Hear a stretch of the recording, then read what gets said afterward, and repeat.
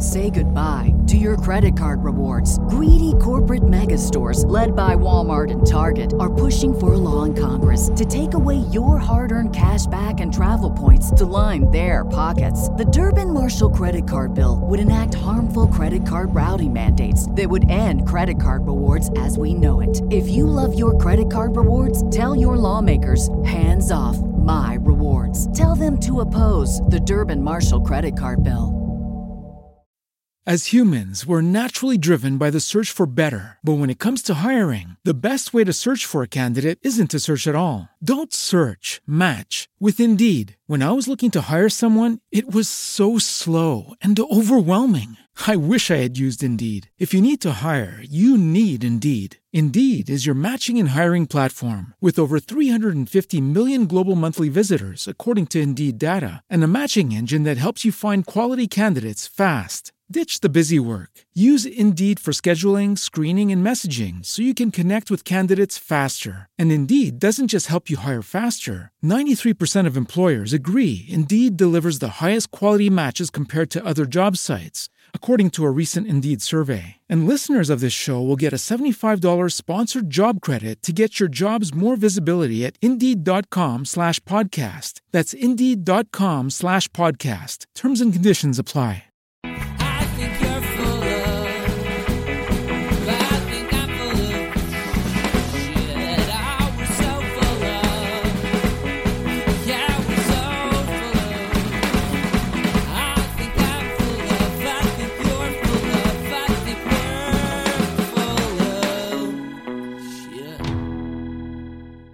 Hello, everyone, and welcome once again to So Very Wrong About Games. I am your co-host, Mark Bigney, and with me, as always, is the big show, the money, the big draw, the legend, the man, the myth, Michael Walker. How you doing? Oh, sorry, I was looking behind me. You're talking to me. Oh, absolutely. Hey, Mark, how's it going? I'm very well, thanks. How are you? Very good.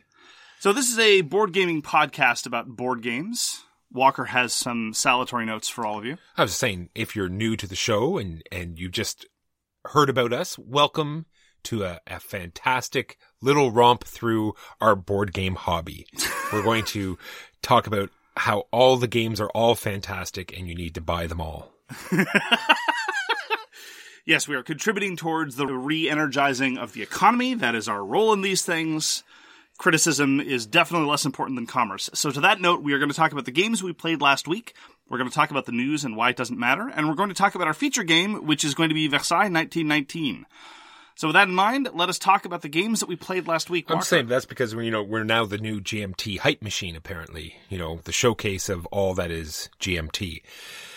So this week I played a game online still, Mark. I guess I'm also the spokesperson for Board Game Arena because I continually go on and on about them. But anyway, I have nothing to do with them. Nippon, Mark. I played Nippon once a long time ago and is another game. It's not new on Board Game Arena. They've had it there for quite a while, but I remember loving it and decided to get back into it. It's a fantastic game where they have a very interesting worker placement mechanism where there's this giant pool of workers that everyone's choosing from. And then when everybody's done, it's sort of like you go to the union hall and he looks through his papers. Well, let's see who you've used today. I see. You've used some blue workers. Very nice. You've used some green workers and some yellow workers. Very nice. And then depending on all the different colors you've used, you're going to, pay more or less. So you're looking through your actions and you're trying to pick the same color of workers all the time. Cause then, when you get your income every turn, you'll get more. And I'm going to touch on this. With Versailles, it's got that mechanism where you have to decide where to, because when you take a worker, you're filling the slots at the top, and then the more you fill, the bigger of a bonus you're going to get. So it's got that same sort of, when am I going to flip over? Because you can do it at any time. You can only choose 2 workers and then flip. But, it's one of those things where, you're going to waste a turn and get income and clear your worker board. So, and sometimes that mechanism works great. I think it works great in Nippon, and it has all sorts of other stuff. I'm not going to go through everything because it has a lot going on, but it does have something that I found interesting. Like in these newer games, there's 2 things in these newer sort of Euro games. One, they sort of drive you in a direction, right? And I find in Nippon, it doesn't really do that. There's all of these things available to you and you just sort of totally get to pick where you want to go.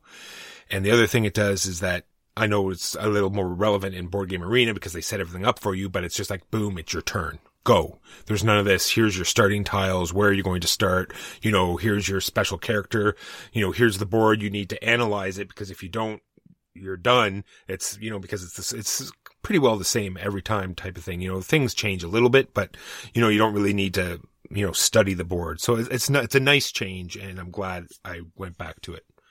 I would definitely agree with you that recent Euro designs, especially when they're middleweight or heavier, tend to be rather baroque in terms of here are your starting tiles, here's your special power, here's your personal player board with its own level of asymmetry. And sometimes that's nice, and sometimes it's a little bit overblown. I don't know what you mean in terms of more modern Euro games pushing in a certain direction. I would ask, first of all, what is it exactly do you mean? And secondly, what's your kind of dividing line roughly in terms of time here, in terms of more recent Euro games? No, I just mean because based on what starting tiles you get or what victory point conditions are out there, it's sort of will gauge how you're going to play. I'm going to lean more heavily into this part of the game. Or I see. Because I have this special ability, I guess I'm going to be this type that's going to travel more because I have the travel special ability, right? Where in Nippon, it's always open all the time. I see. Well, that's one of the reasons why I continually turn to the output of Reiner Knizia, because his design sensibilities, for good or ill, and I think it's largely for good, haven't really changed in the decades that he's been working. People have been talking about Whale Riders, for example, and how it feels like any sort of perennial Knizia game where you have 2 actions a turn, but you want to do 3, and it's all about very simple set collection and economy generation, as opposed to, as you would say, some sort of incredibly baroque floating market combined with asymmetric player powers, etc., going up tracks on tracks on tracks. Exactly. So anyway, Nippon is by What's Your Game? And I haven't played very much from them lately. I don't know. I should look into them and see what they're doing lately, because in the past, they've put out fantastic games. And that was Nippon by Nuro Bizarro Sentiero and Paulo Soledad. Talking about Reichbusters Project Vril got me thinking about some of the, not that Reichbusters was bad. It's just that there were a couple of elements that I thought didn't cohere very well and had a lot of Kickstarter problems. It made me yearn for some of the more simple co-op crawly type things that I really enjoy. One of them is Space Cadets Away Missions. And so I pulled it out for some solo gaming. And Space Cadets Away Missions has done a number of things really, really well that have been replicated in lots of other crawly type things, namely relatively small movement ranges, relatively small ranged combat ranges and things like that, with some cute stuff that is unique to the genre, things about manipulating doors and manipulating the movement of aliens through closed hatches and such, all in a very sort of 1950s sci-fi aesthetic, and some things that are utterly genius that have only been replicated once that I know of. And the dice system in Space Cadets Away Mission is marvelous. Anytime you do any kind of test at all, you roll a certain number of d10s, 1, 2s, and 3s are successes, and after the first success is obtained, you then get to spend the extras, which are called overkills, on a menu of extra actions, some of which key off of the thing you're trying to do, some of them key off of your character special ability, some of them key off of the item you're using, some of them key off of the target you're targeting. And this may sound like a lot, but it isn't. It's just, well, I'm shooting a gun at this alien. I can spend overkill successes on the unique features of my gun or the unique features of this alien.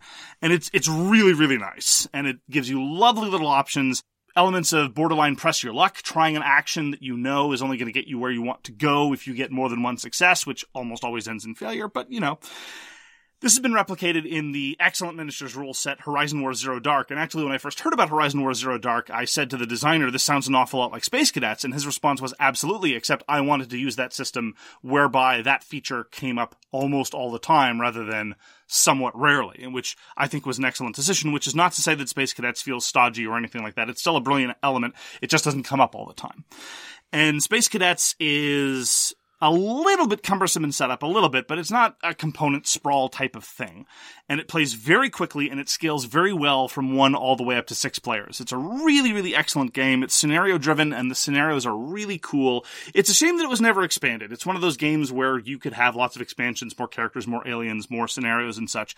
There was a book of extra scenarios, which was originally part of a Kickstarter. This was one of Stronghold's early Kickstarter experiments. It was published in 2015. But you can get the book of extra scenarios, you can get the Kickstarter cards through their web store. At least you could at one point. They might be out of stock. That's where I got them. And so there's a lot of variety, and it really sells the setting well. I'm not a huge fan of 1950s, 60s retro sci-fi, but it does a very, very good job of selling it. And I just really enjoy its take on the sort of cooperative dungeon crawl, and it's clean, it's neat, and very loaded with tough choices, and you always feel like you're under the gun, but never to the extent that you can't have a little bit of leeway. And the pressures are all really well put. And it's got some resource management in there as well. I'm a huge fan of Space Cadets Away Missions. I think it's part of the very, very top tier of co-op crawly type of thing, right up there with other games like Hellboy. I highly recommend tracking down a copy if you haven't tried it yet, and that is Space Cadets Away Missions. This was put out by Dan Raspler and Al Rose. Just as a note, this has absolutely nothing to do, not even the same setting, really, as the other Space Cadets games. It doesn't have the same art style. It doesn't have the same overall mechanicals. No designers in common. I think this was just a sort of branding decision where they were just going to try to shoehorn it in. Yeah, well, people know the name, right? So right. Even if they picked up, one extra customer, then, it worked. Mark, are you ready to get your mind blown? I've got this game. Do you now? I do. And it takes two mechanisms that you wouldn't think work together, but they do. And Is this a game that I've never heard of? You've never heard of it. Okay. I know you hate roll and write, but what do you think about flick and write? I have never heard of a flick and write game in my life, Walker. We love flicking discs, and in this one you flick discs and then you cross stuff off on a paper. It is fantastic. It is a game called Sonora. Sonora, like Snora, like snore. I don't know what you're talking about. Is that like some sort of snoring, sleeping reference? That was a really bad joke. It's awful, yeah. It is. I can't believe you went there. This is by Rob Newton and Pandasaurus Games. And of course, you know it. But anyway, we played it multiple times now. And I think it's wearing a little thin. Not for me. I still love it. It's still a great game. It's flicking, but it's the beginning of every round, right? Because everyone flicks 5 discs. And when you're playing with 4 people on this small area, the first 3 or 4 discs you're flicking are going to end up nowhere where you want them to. They're either going to get knocked off. There could be a little bit of, making sure you get knocked off or stuff like that, or, holding a smaller objective and hopefully no one cares, but more likely there's going to be a ricochet somewhere and you're going to get knocked off anyway. And it really leads down to your very last shot that seems the most important. Not that it's a huge part of the game. It just seems that I wish there was a little more skill orientated in the game. I'm going to have to disagree with you a little bit because while I agree with you that the shots escalate in significance, and that's one of the reasons why going last is always advantageous, especially if you're able to make your shot land. You have fewer opportunities for people to mess with you, and thus I prefer the arrangements whereby there's an equal division of rounds and player count. So, for example, in a 3-player game, I probably want to play 6 rounds, so everyone gets to be first and last twice. But essentially, to break things down and oversimplify them, there's 2 possible places where your disc can end up. There are the 4 zones, and then there are the bonus areas. And the bonus areas correspond to the 4 zones, and they double. Yes, if you end up with a bonus area, people are going to try to dislodge you from those bonus areas because they're very, very valuable. But if instead you try to focus, especially in those early shots, because again, you know that they're not going to last, on trying to situate them in the zone where you want them to end up, in a location that is less likely to get dislodged by accident, then it is extremely unlikely that anyone's going to specifically go after them, and then you can leverage it to your advantage. And this is because one of the things that Sonora preserves is the only gamey type element in other roll and writes, which is these scoring conditions are kind of mini puzzles in themselves. And the better roll and writes have the different mini puzzles be very, very different texturally. I do appreciate the simplicity of something like Quicks. I actually think that's pretty clever is kind of in the awkward middle spot where it's all different, but at the end of the day, they don't feel like you're exercising different tasks or doing different things. It's just a different way to manipulate numbers. Now the numbers are on a grid. Now the numbers have to be ascending, whatever. It's okay. It's better than nothing. But in Sonora, you have one scoring challenge which is about orienting Tetris pieces so as to cross off different kinds of cacti. You have another challenge which is about going along a path where you care about the specific number where you're going to land and mathing it out that way. And you have another challenge which is about connecting these nodes, etc., etc. So they feel qualitatively different to me, and you are rewarded for specializing. You're rewarded for getting the values that you want. So, for example, going back to my favorite track so far, which is the owl track, which is about getting specific numbers, you want a lot of owl results. Because if you just get a middling result in all 4 quadrants, your score is not going to be very good. Yeah, I really love how they did that, where some results you want a super large high number, or you want, like you said, a whole bunch of little numbers that you can manipulate around. Exactly. And also the timing matters, right? If you get when you're doing owls, you want big numbers to begin with, and then you want lots of little numbers. As opposed to lizard, where it doesn't matter. In fox, where it's situationally dependent. Bunny, it really depends as well. Anyway, all of this is to say that if I am playing, if I'm trying to play as intelligently as I can, which is something that I feel I can do in Sonora, which I can't really do as much in other roll and write games that I've played, I can say, okay, this piddly one disc that no one's going to pay attention to, if I get it right to the back of the owl zone, it's not going to go anywhere and it's going to last the round. And that's my dexterity challenge to try to see if I do. If it ends up somewhere near the middle, it's going to get jostled and it's not going to end up where I want it to be. So I agree with you that by and large, going for the bonuses, your 5-value disc, they're going to get shuffled around like crazy, and their turn order is very, very consequential, and I agree with you that that's a flaw of the game. But the more I play, the more I start to realize, maybe the key margin between victory and defeat is how well I situate those 1s and 2s at the beginning of the round, how well I'm able to decide the comparatively more dull, but perhaps ultimately consequential decision of which 4 quadrant do I want these things to end up with. I was not expecting to like Sonora as much as I do. I adore Sonora. I think it's really fun. You have the challenge of flicking as well as all that cool stuff about manipulating scoring. To my mind, it completely obsoletes roll and write games 100% if you have any affinity or capability towards flicking games. I just hope the more I play, the more I can actually discern the colors apart and remember what zone is what. I'm hoping that will one day click in my brain. I agree with you. That is a bit of a problem. So that is Sonora by Rob Newton, Pandasaurus Games. Another game we got to play together was Godzilla Tokyo Clash. And I feel that it is a great mistake that there are not about 5 exclamation points in the actual title of the game. I think it should probably be Godzilla, double exclamation point, Tokyo, single exclamation point, Clash, triple exclamation point. And Clash needs to have that like lightning letter font. All caps, definitely. Exactly, probably underlined in bold.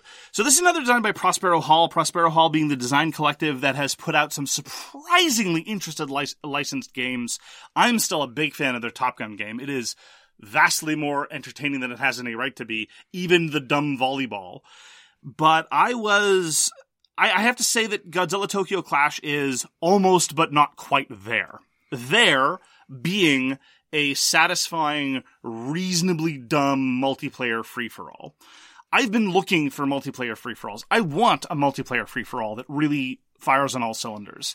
Because in so many of these games, probably the first major review that we did where I expressed my disappointment about this was GKR Giant Killer Robots, where it just leans into the standard multiplayer problems. I attack Walker as hard as I can, and then the 3rd and 4th players laugh because I've exhausted resources, Walker's exhausted resources, and they don't have to do anything.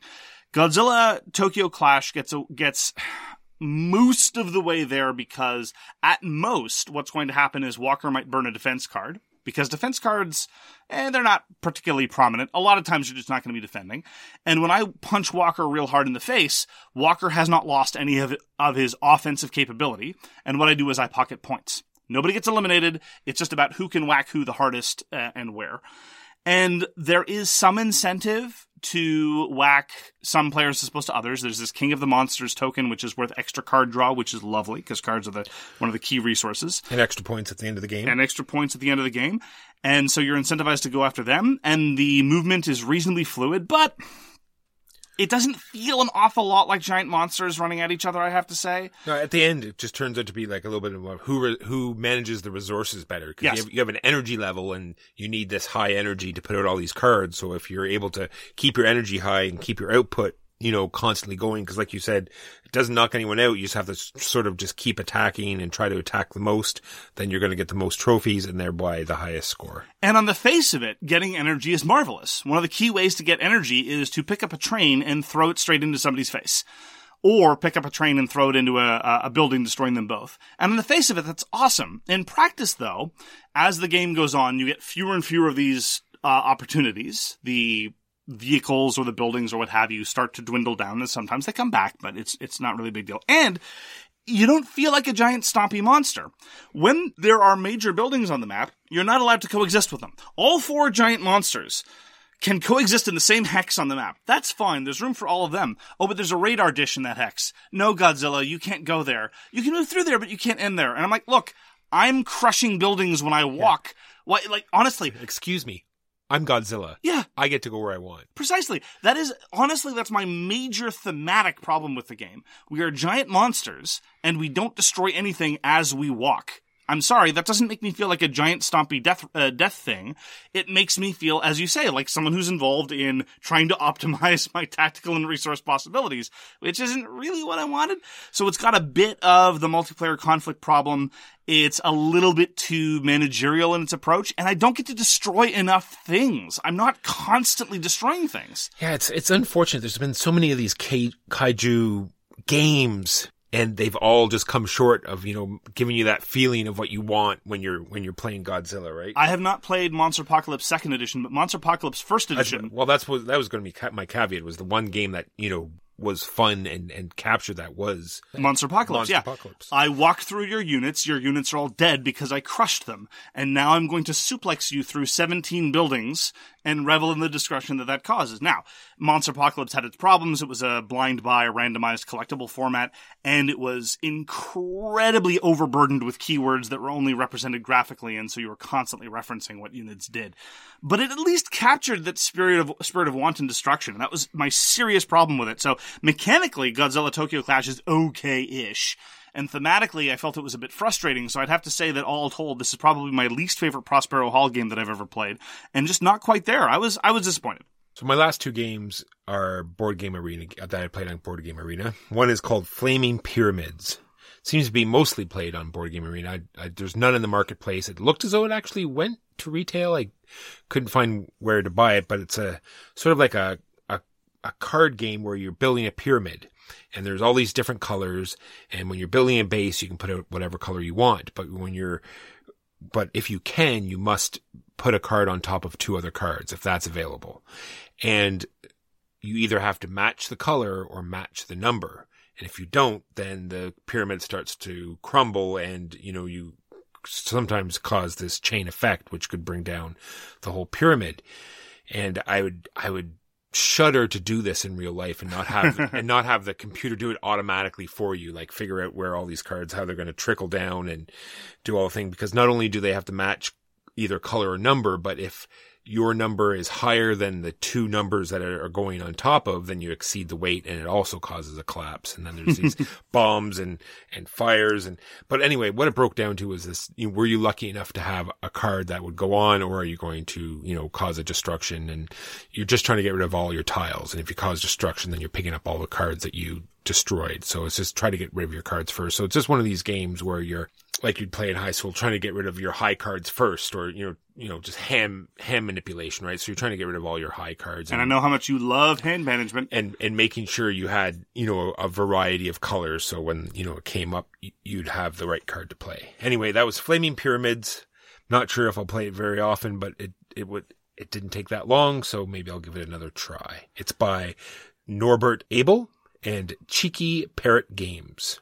I get to play Flick Fleet again. I played Flick Fleet about a year or so ago, and Flick Fleet has these lovely laser-cut acrylic pieces, and they represent space capital ships. And you flick them around, and you manage their systems, and you fire their weapons by flicking a die from on top of the ship. And if they strike something and the roll is good, then it hits. And I really, really, really like Flick Fleet. I was already predisposed to liking Flick Fleet, and I talked about it before. But one thing I'd like to really emphasize that's so clever, there are lots of lovely little flourishes to Flick Fleet. And the one that I just adore is a ship can only move where it has thrusters. So when you flick it, you have to flick it from where the thrusters are. And this seems like a nothing, but it actually matters a great deal. Because, for example, fighter wings are just these circles. And you can flick them from any edge. And so fighter wings are very maneuverable. If you need them to go in any direction, you can flick them in that direction. Bomber wings, on the other hand, are crushingly devastating in terms of their firepower, but they can only move from the rear. They're much more difficult to maneuver. And if they need to get close to a target that's behind them, it's going to take them a while, and it's going to be difficult. And I definitely encountered this problem because I had a cruiser that needed to go and attack a carrier, but the problem was I was facing the wrong direction. And so I kept trying to do these maneuvers where I was spinning around and trying to get to the right facing. Did not end well for me. I ended up shooting the cruiser off into the vastness of the void, which is a bit of an embarrassing loss. But anyway, Flick Fleet is a marvelous game. Can't wait to show it to you, Walker. Did you check out, there's a Kickstarter just recently for it, was there not? Yes, there was a Kickstarter for this is their third Kickstarter. They kickstarted the base game, they kickstarted the expansion, and then they kickstarted a collection of just new ships that you could buy a la carte. And we have access to the first expansion, and that is already a tremendous fleet variety. And I as I say, I can't wait to show it to you. In my last little board game arena game, like if you suddenly get up in the middle of a game and scream in frustration, in jest, or that means it's a good game. And I've talked about really. I've just mean like because you've pushed your luck too hard and you can't believe how greedy you got. To me, it's a sign that I need to start playing games with a better class of people. But then I remember that I'm stuck because I have a podcast with one of them. Well, this is when no other people can see you. Just in my own abode. Oh, okay. And I'm playing Can't Stop, and I'm zooming up the track. And it's like, well, I'm only one away. I might as well just take, even though I've like advanced like up, 4 tracks so far. If I can lock out this one number, I'll just roll just one more time, and then throw my arms up in disgust and walk away screaming. Anyway, if a game possess you to do such a thing, they've come on to something, and I've known lots of people who love Can't Stop. Sid Saxton, Griffin Games has the edition that's out now. Check it out. It is a fantastic press your luck game. Can't Stop. Finally, for me, I got to play Alone. A number of people on our guild recommended that we try Alone after we, I guess the polite term is did not thoroughly enjoy Nemesis.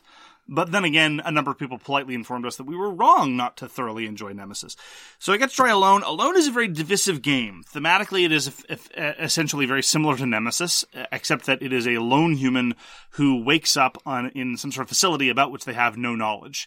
So unlike some of the thematic disconnect that we had with Nemesis, whereby you wake up on your ship but you don't remember where any of the rooms are, something hibernation sickness, here you literally wake up in a completely unknown installation, which is a mild thematic difference, but really, really helps sell the setting. And you end up having a situation where the human only sees a few tiles at a time. They're building relatively traditional dungeon crawl-ish type tiles to represent the map, and there are miniatures for monsters and various things.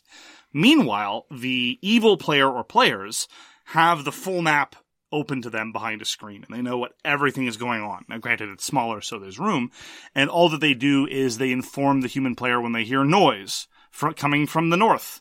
And that could mean something's moving, that could mean something's spawning. Maybe it's actually from the north, and maybe it's only because of the north, because it would be coming from the south, but the noise can't get there because it's through a closed door. Anyhow, a number of little bit touches like that. I played 2-player, whereby there's one human and one evil player. And if you play multiplayer, then the evil role is split up amongst multiple people, but it's that classic element of what Brian Bankler calls fixed fun. There's only going to be a certain number of reactions played by the evil player, and if you're going to play with more than 2 players, that role is just split up amongst multiple people. I would be willing to try it, but I am not optimistic about that element of it. But as a 2-player game, I thought Alone was thoroughly engaging, because it manages to capture a certain sense of paranoia, in that you literally don't know where you're stumbling around, and you're constantly under pressure. You could, if you wanted to, if you had all the actions in the world, you could very carefully plot out your moves, and map out the entire facility, and make sure that you never stumbled around in the dark, and turned on all the lights every time, but you just can't do that. Sometimes you have a vague sense of where you need to go, and that the time pressure is onto you. The time pressure could just be from the round structure, or the time pressure could be because you know that you left behind a giant face-eating worm a couple rooms behind, and you need to book it in the other direction. And so you end up stumbling into terrible calamity all the time. And that part was great. Thematically, it really, really sold the experience. I played as the human. Our friend Huey, who loves playing as bad guys, played as the bad guy. I'm keen to see what it's like playing as the bad guy, because on top of this element of paranoia, there's also this vague, thin veneer of dungeon crawliness, but all the good bits of dungeon crawling. Like, you get experience points when you kill a certain type of monsters, and after you kill the second monster of a given type, you get a new Benny, and sometimes that is a good idea. So sometimes you seek out combat, and sometimes you don't. There's equipment cards and a very simple upgrading system that's nonetheless very satisfying, so it's got vague touches of things. And there are these mission cards that you need to satisfy, and some of the missions seem pretty cool. Like, for example, the mission card that I satisfied allowed me to power up a giant stompy mech. And so for the rest of the game, I was in a giant stompy mech, which I initially thought was a great idea, and I felt invincible until I realized, oh, it's really slow. I'm in trouble. So is it constant missions, or do you just get one for the game, and then once you've done that, There are 3 kinds of missions, and at the top of the game, you get 2 possible intro missions and 1 endgame mission. And you can only start the endgame mission after you've completed either of the 2 intro missions. And what's cool is one of the 2 intro missions introduces a penalty that goes away when you satisfy it. The other intro mission gives you a Benny when you satisfy it. So, for example, in my case, the gravity system was down and I could go fix it. And that meant that that attacks of opportunity against me were really nasty. Or I could go repair this mech, in which case I'm in a mech. Obviously, I chose to go for that. I was gonna say. I thought about it for maybe less than half of a millisecond. And I don't know how much actual variety that introduces into gameplay. I did a quick look through the missions. They all seem more or less kind of the same. It's like, go to a place, discard 3 charges, get a Benny. And if there are versions of that where the Benny is anything short of a giant stomping mech, that seems like a bit of a disappointment. So I have some concerns about replay value. I don't know how satisfying it would be playing as the alien. And I'm very, very suspicious of what it's going to feel like playing 3 or 4 players. But I really enjoyed it. People have disparagingly compared Alone to Mastermind. They say it's basically Mastermind mashed with a dungeon crawler. And I can kind of see where they're coming from, because one of the elements of the game is, as a human player, you can ask questions about how many moves away you are from a certain thing. Like, for example, how many moves am I away from this room where the mission objective is satisfied? And the evil player tells you 5. And then you move around a little bit and you ask again, and then you hear that it's 3. And so you start narrowing down where you need to get to. But I, as somebody who hates logic puzzles and has never had any enthusiasm for Mastermind or deduction elements like that, I actually thought that it was, again, just sort of a neat way to temper the paranoia and give you a little sense of where you were going without perfect information and seeing the map all out in front of you. So there's a lot going on. You maybe it's the case that it's flexible enough that it can feel like a dungeon crawl to people who want a dungeon crawl. It can feel like a paranoid-inducing, vaguely survival horror type of thing who want that kind of thing. And maybe it feels like a deduction puzzle to people who want a deduction puzzle. If so, that's pretty impressive. As it is, it gave me a lot of interesting notes without too much rules complexity and a very satisfying experience. I don't know how much longevity it's going to have, but this was designed by Andrea Crespi and Lorenzo Silva. Lorenzo Silva is the one who also co-designed The King's Dilemma, so this is 2 very good designs so far that I've played by him. I'm looking forward to chasing down more of his output. Andrea Crespi was involved in a number of things, among them Potion Explosion, which I haven't played, but you have. And this is another solid offering by Horrible Guild. I'm very, very keen to see what they come up with next. They've got a weird deck builder that's themed around platforming games that I'm keen to try when it comes out later on this year. And more to follow, probably, on Alone. And those are the games we played this week. And why it matters. We only have 3 segments in the show, Walker. No need to get confused. I didn't get confused. Okay. Now, on to the news. So the Spiel des Jahres and the Kennerspiel des Jahres and the Kinderspiel des Jahres have been announced, the winners of those categories. The winner for the SDJ was Pictures, which we have now played. We didn't really care too much about what happened with the SDJ this year. But the Kennerspiel, I talked previously about the King's Dilemma. The 3 nominees for the Kennerspiel, which is supposed to be, well, there's a lot of disagreement about what it's supposed to be, but it's supposed to be for perhaps a slightly more hobbyist-oriented gamer than the gamer's game. Maybe. Again, controversial, but slightly more hobbyist in nature. The 3 nominees were The Crew, Quest for Planet 9, which we both enjoy, The King's Dilemma, which I thought was the best game of last year, and Walker was wrong about, and Cartographer's a role-player tale, which I thought was a pretty uninspired roll and write, which is to say it was a roll and write. And I was very nervous that Cartographers was going to get the nod. I was very hopeful that The King's Dilemma would get the nod, but instead it went to The Crew, which I'm happy about. So in other words, the Kennerspiel des Jahres is very much the same as my feelings as the swag game of the year last year, which is to say it didn't go to the game I wanted it to, but I'm happy with what it went to. Mark, we both love It's a Wonderful World, and I loved Outlive. They're both put out by The Game Box. They don't go by that, really. It's the English translation. Correct.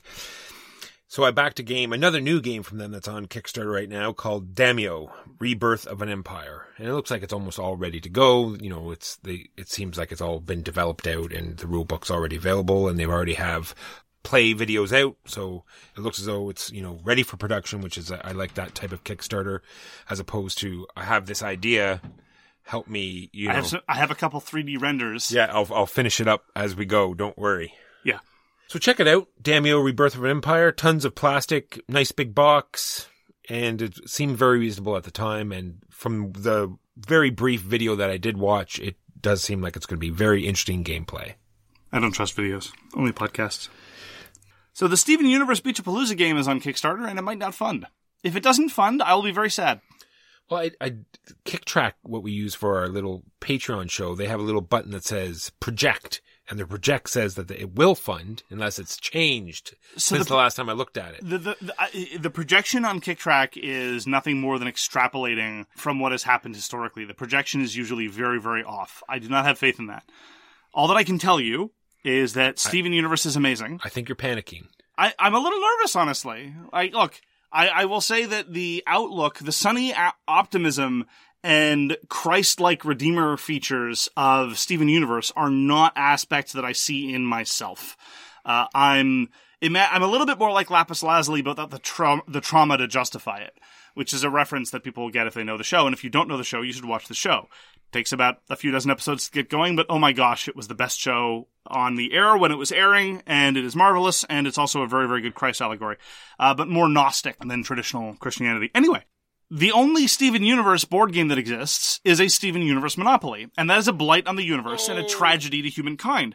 And Steven Universe Beach-a-Palooza card game was co-designed by Erica Bujoris, who's my favorite game designer, even though I never played anything she designed, because she also designed the Scott Pilgrim Miniatures game, which is supposed to come out maybe sometime ever. And I want the Steven Universe Beach-a-Palooza card game to fund. And what is wrong with you people? I ask nothing from you. Mark, I ask very, very little from you. Calm down. It'll be okay. I'm not sure that it will.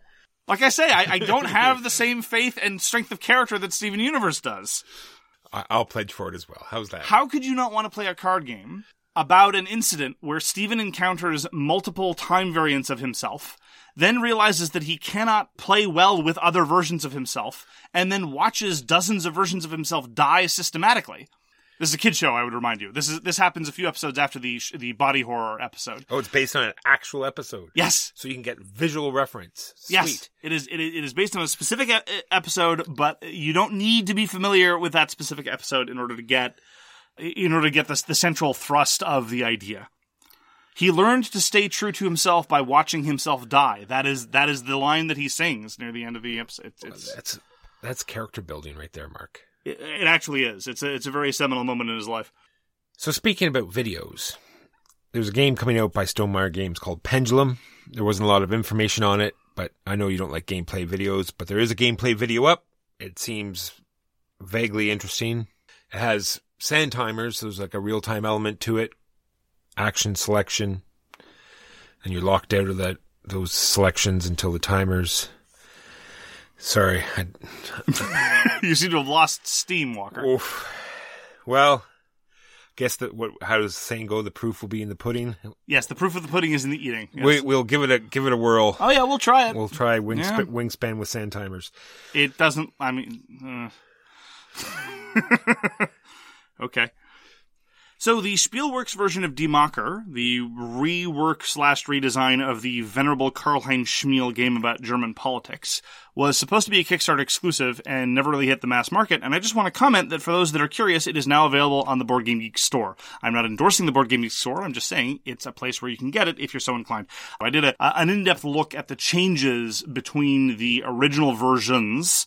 There have arguably already been 3 editions of Die Macher. With this, what is arguably the 4th edition of Die Macher, in an episode of So Very Wrong About All the Games You Like Are Bad, which is our Patreon-exclusive episodes. So if you're curious, you can go listen to that. But it is available at retail, which is kind of nice, because I find it a little bit disappointing when there are Kickstarter games, especially of games like Die Macher, that should be in print, I think, that are very seminal to the development of our hobby, in the history of our hobby, that are just these flashes in the pan and then disappear forever. I find that a little bit sad. It's an unfortunate consequence of our more periodical style of distribution and consumption in the board game hobby. That is the news, and why it does not matter. On to our feature game of the week, which is Versailles 1919 by GMT Games, with a fabulous box cover. I was waiting for that. So this is a review copy we got from GMT. This is part of their so-called Great Statement series, 3 games that have all been designed or co-designed by Mark Herman. namely Churchill, Pericles, and now Versailles 1919. Jeff Engelstein co-designed it. There is no mechanical overlap to speak of between the three different games, so no need to go on about that. Mark Herman is a venerable wargame designer. He has been in the hobby for a long time, and the list of his seminal designs is as long as my arm.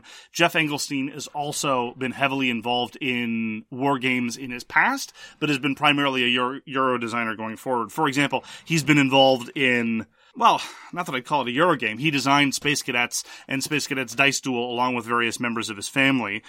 He's also more recently designed crunchier things like the Expanse board game, which is kind of sort of a Euro-ish version of Twilight Struggle. He's designed a lot of really interesting things coming from a wargame background, similar to another seminal designer, Cole Worley, who very much comes from a wargame background, or someone like Martin Wallace, who comes from a wargame background. So this is a collaboration that in many ways made a lot of sense, given their comparative histories. They actually, in point of fact, were both simultaneously kind of sort of designing a game about the negotiations of the Treaty of Versailles.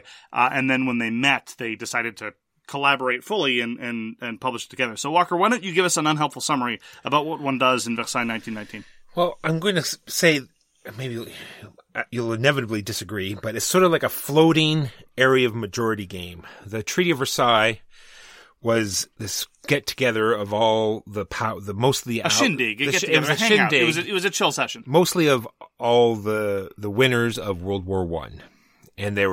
And for 6 months, they hashed out this treaty with 32 other states. Again, not other states. I guess there was 4 of them, so it would have been 28 other states, where Germany, I guess what you might call the loser of the war, who was not allowed to speak at these talks. They could only submit anything they wanted to say in writing.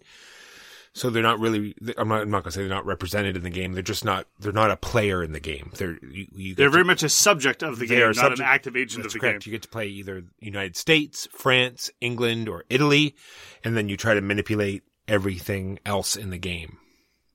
Yeah, Japan's role is also somewhat similar to Germany, and this is represented in the negotiations. Originally, it was the Big Five. It was the Big Four plus Japan. But eventually, Japan got sidelined in part because of side negotiations that people were doing with China.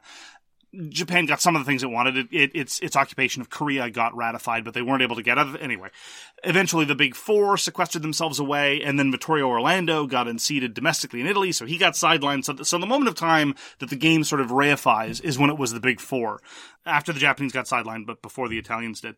And one of the things that I want to emphasize right off the bat in terms of the historical theming is that, I've mentioned this before, to me, Versailles 1919 feels like a jerk-face simulator. It's one of those games that puts you in a situation where you are encouraged to start doing terrible things, because this is a story of, and call me cynical if you want, where 4 white guys sequestered in a room and carved up the entire world.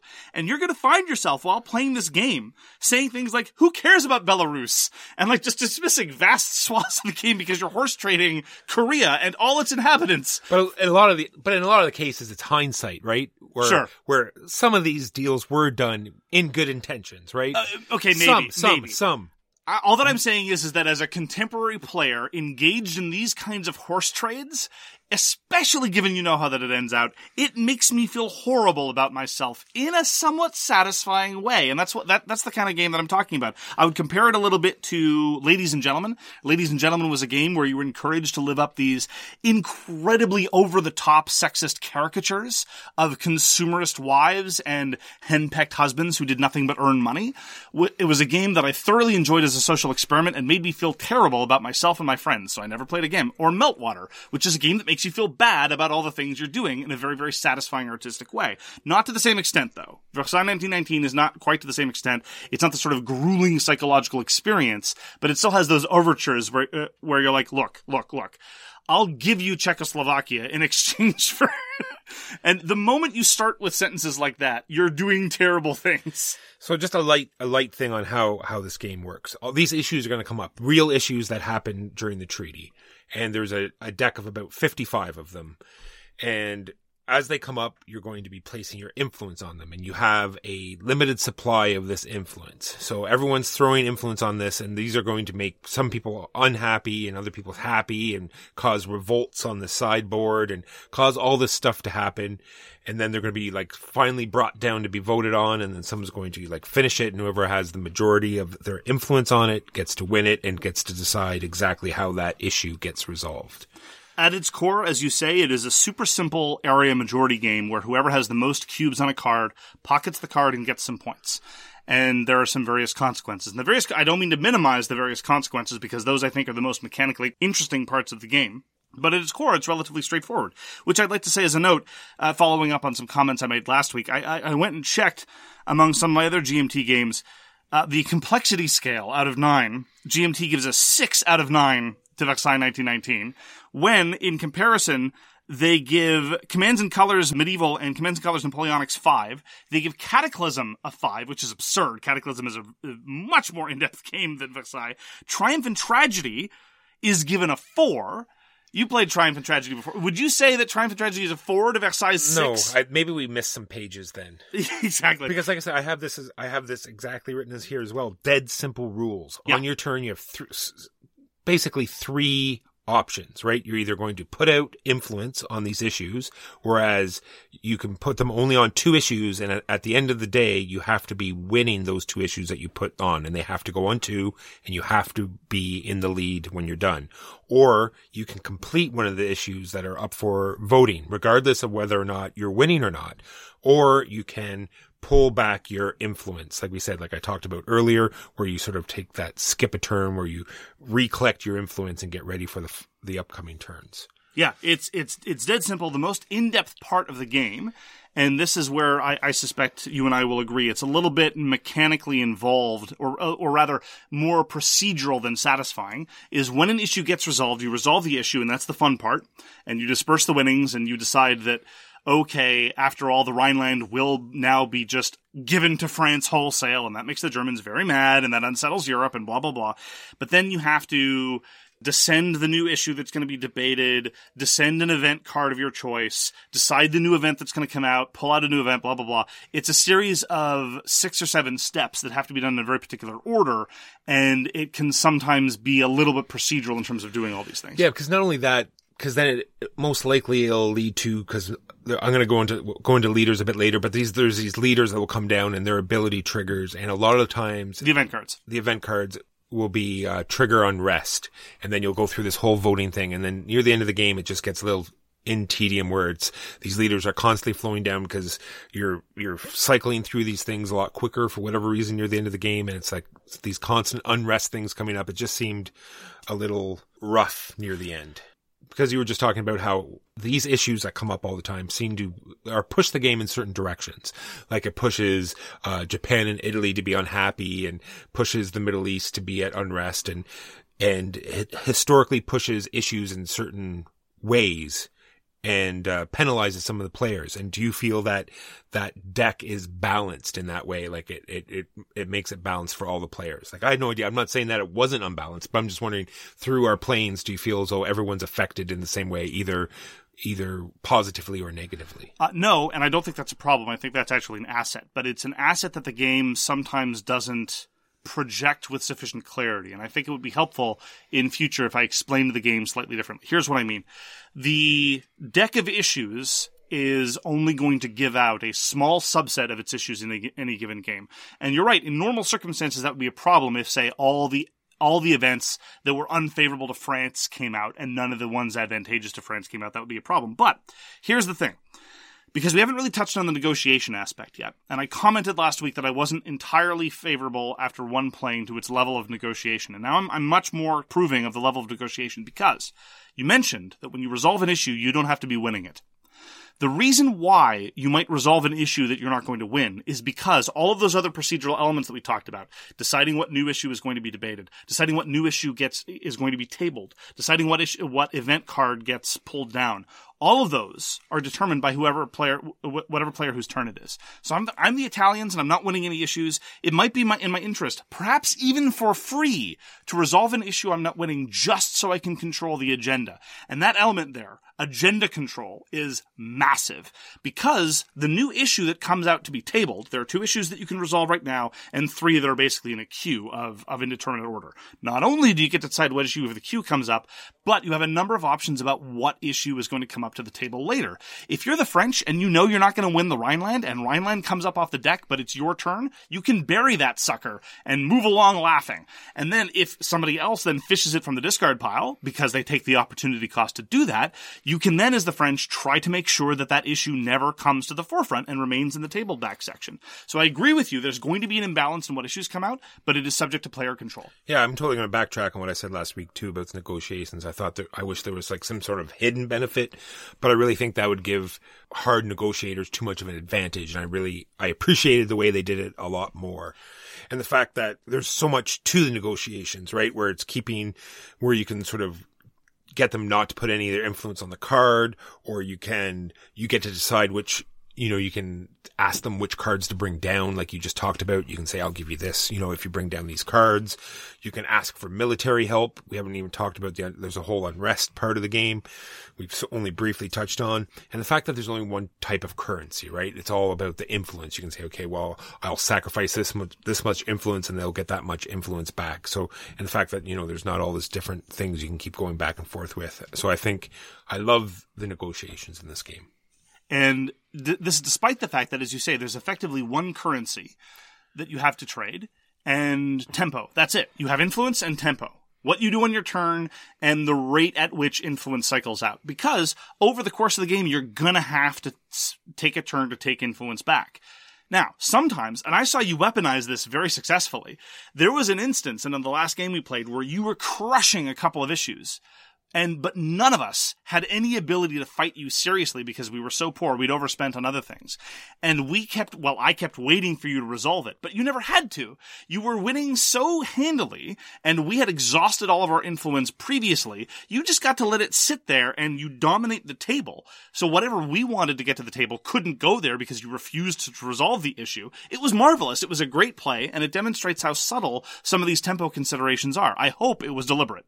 Yes, well, like you said, because it blocked other issues from coming down and it slowed the flow of the game down, and I could wait for issues that I wanted to come up, so then, like you said, then I can refresh and start bidding on the ones that I actually wanted. And it makes the game more subtle. Most of the time, if there is an issue that can be resolved that you're winning, you probably want to resolve it. But the fact that sometimes you won't want to do that, I find marvelous. Yeah, that's another thing I have here is that all the cards sort of have something, right? Either you want something on the card, or you don't want others to have it, or you don't want something bad to happen to you that's on the card. Either it's going to make you unhappy or something like that. Unrest in a region in which you're seriously committed.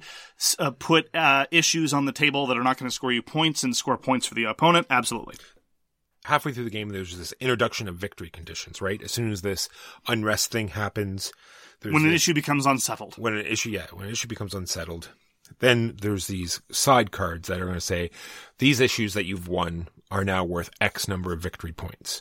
And the cool thing that they did is they made some of them common throughout the cards. So it sort of like teams up all the players, but in different ways. Like two people will be strange fractional coalitions. Yeah. And it's not only these two players. I mean, it's all sort of like little piecemeal. Everyone is sort of intermingled. And so you can use these things to help negotiate certain issues, right? Right. Suddenly one player is indifferent to the state of Germany's economy after the war, but another player at the table cares very deeply.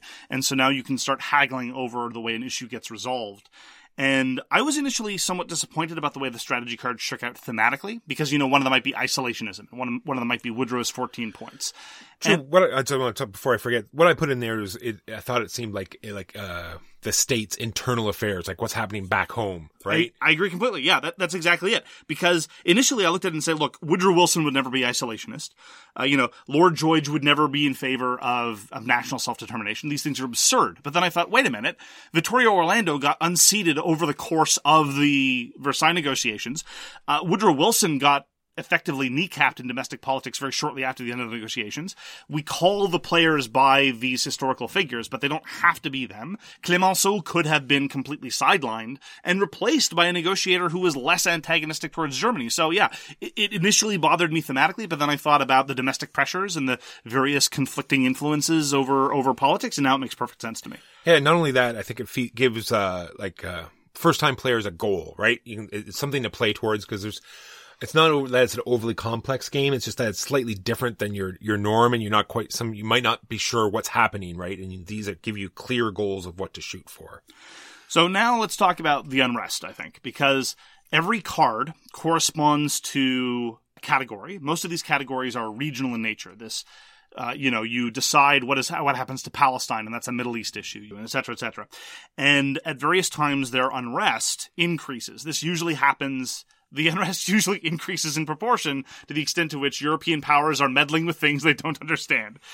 There are two effective checks on the unrest. One of them is devoting military presence. It's like, the people in the Balkans are really angry. Well, let's stick a French army there to make sure that they're not going to get too mad. And there's a variety of things you can do to leverage this. There are costs associated with it. It ties up your military. It makes your people unhappy. And it's not trivial, but it gives you some influence and some skin in the game about how the issue is going to resolve. The other big check, and this is, I think, a counter to your complaint that there are these repeated unrest checks, because eventually they will revolt. Someone will. And when they revolt, their unrest resets.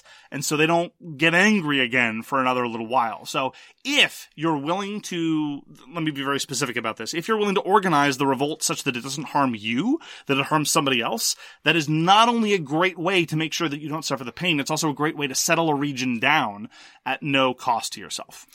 Yeah, but also there's also what's the marker that moves up every time they go on unrest, right? Which makes them unrest more often. That is true. Eventually, some regions... Do you remember what it's called? Powder kegs. The powder kegs, that's right. So every time an unrest happens, the powder keg goes up. So when it does reset, it doesn't go all the way back to zero. It goes, It's true. It slowly bumps up so it happens more often. I'm more and more impressed, though, with the subtlety of the levers that you can control. Now, granted, it's buried in tiebreaker conditions, and I'm never a big fan of very salient strategy points being buried in tiebreaker conditions.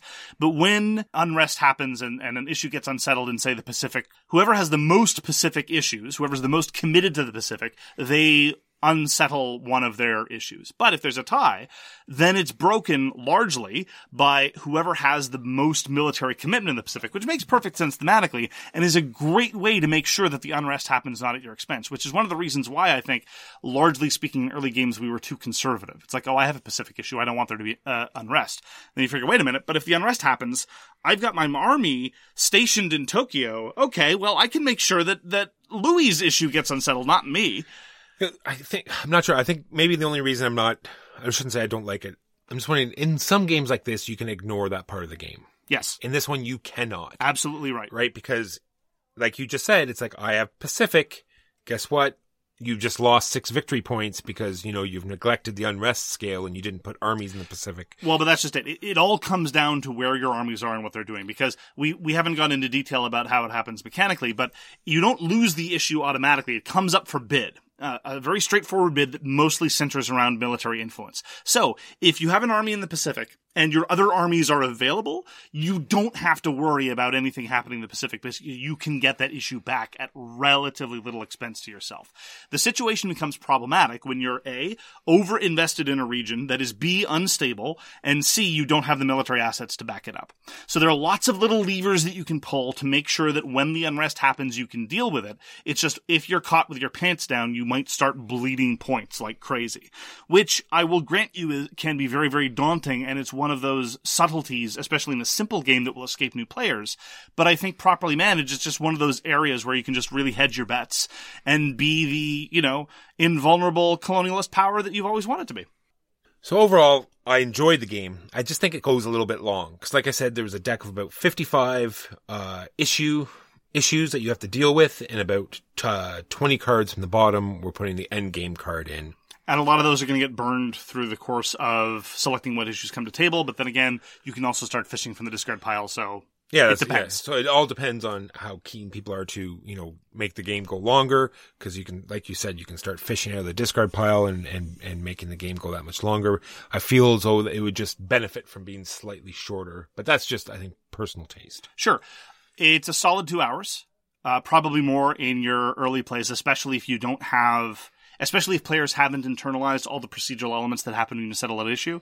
This descends here. Now this descends here. Now I pull from here. Now I pull from here. I'm done. If it's now what happens again every time, then yes, that's really going to lord onto the playing time. But I will say this, and I realize it's a matter of taste how long you'd be willing to play. If anything, I'm disappointed that the game isn't longer because I want more of the issues to come up because the historical texture is just so delightful to me.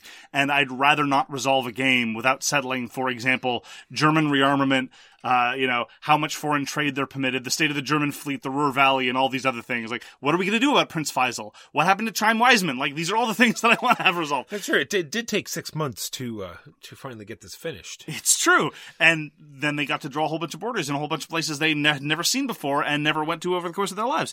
But if you have any enthusiasm for the historical ramifications of the Balfour Declaration or the Sykes-Picot Agreement or what happened to the Adriatic aspirations of the Italians, like all of these things, yes, they're just little touch points, and they've only got a paragraph of elaboration in the playbook, but I absolutely adore this period of history. I find it so fascinating. And I will say this, though. Even though it's 2 hours, it is not 2 hours of constant haggling. Because 2 hours of constant haggling that you might have in a game like Sidereal Confluence, or 3 hours of constant negotiation in a game like New Angeles or something like that, even for someone who adores negotiation like me, that's awfully draining, and it's a very, very narrow audience. A lot of people just get tired. It's tired to be constantly engaged in a game. Downtime can sometimes be salutary.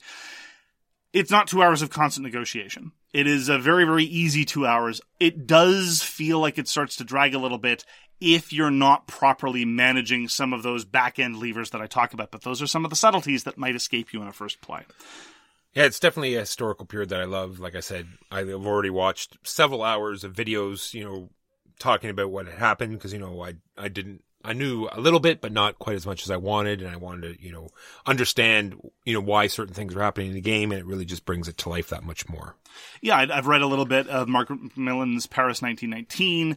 I've been watching and reading more about the period as well. I've been listening to a great series of essentially documentaries that are in podcast form called Martyr Made, which is largely about the establishment of Israel. And it talks a lot about the various commitments that the great powers made in the lead up to World War I and during World War I that led to a lot of the tragedies in the 1920s. Anyhow. So yeah, I have a great deal of enthusiasm for the period. I don't know how engaging you would find it if you had zero interest in the period. I sincerely don't. Like, it is possible that if you just regard it as I am now engaged in bidding for 5 cubes on this issue that'll give me 6 points, if that is all that's involved for you, that might be good enough. It might not be. I'm not in a position to speculate. But for me, I'm a huge fan of Exile 1919. Anybody that is willing to deal with the playtime and the subject matter, I enthusiastically recommend it. And I will also say, just as a minor note, despite the fact that last week and this week we alluded to it, we've been slamming the cover. The game when set up is actually quite nice looking, I think. Yes, the inside of the box does not reflect the cover whatsoever. It's got this lovely little, again, kind of highlighting the extent to which you're so far removed from the actual consequences of your decisions. It looks like this big conference table, and the current player marker is this lovely historical ad for a fountain pen. Yeah, that being said, it sort of reflects on what we talked about where it really bogs the game down. When you have to have a game piece that marks whose turn it is, because we're about to go through a whole bunch of rigmarole, then you know it might be a little too much. But anyway, yes, like you said, it's this marker to remind you whose turn it is, and like you said, fantastic little ad on the back. So that's going to do it for this week. Thank you very much for joining us for So Very Wrong About Games. If you'd like to get in touch with us, you can reach Walker via his email, justrolledadice@gmail.com. You can reach me, Mark Bigney, on Twitter @TheGamesYouLike. For more public discussion, you can find the So Very Wrong About Games Facebook page, or you can check out our Board Game Geek Guild, which is guild number 3236, and you can find us on Patreon. We read everything you send us, and we'll get back to you if we can. Thanks again for tuning in, and we hope to see you again soon. If you like the podcast, tell a friend. Spread the word. Let them know. See you next week. You've been listening to So Very Wrong About Games, produced by Michael Walker and edited by Mark Bigney. Special thanks goes to What Does It Eat for generously allowing us to use their most excellent song, FOS, as our theme. You can find them at whatdoesiteat.com. You can reach us by email at soverywrongaboutgames@gmail.com or on Twitter @SoWrongGames. Thanks very much, see you next time, and always, try to be right, but remember you are so very wrong. Say goodbye to your credit card rewards. Greedy corporate mega stores, led by Walmart and Target, are pushing for a law in Congress to take away your hard-earned cash back and travel points to line their pockets. The Durbin-Marshall credit card bill would enact harmful credit card routing mandates that would end credit card rewards as we know it. If you love your credit card rewards, tell your lawmakers, hands off my rewards. Tell them to oppose the Durbin-Marshall credit card bill. Swimsuit? Check. Sunscreen? Check. Phone charger? Check. Don't forget to pack the 5-Hour Energy. It fits great in a pocket or carry-on, and the alert feeling will help you arrive ready for anything. Now get 20% off when you use code 5HETRAVEL at 5hourenergy.com. Expires April 30th. One-time use only. Not valid with other discounts. Remember, visit 5hourenergy.com and use code 5HETRAVEL to save 20%.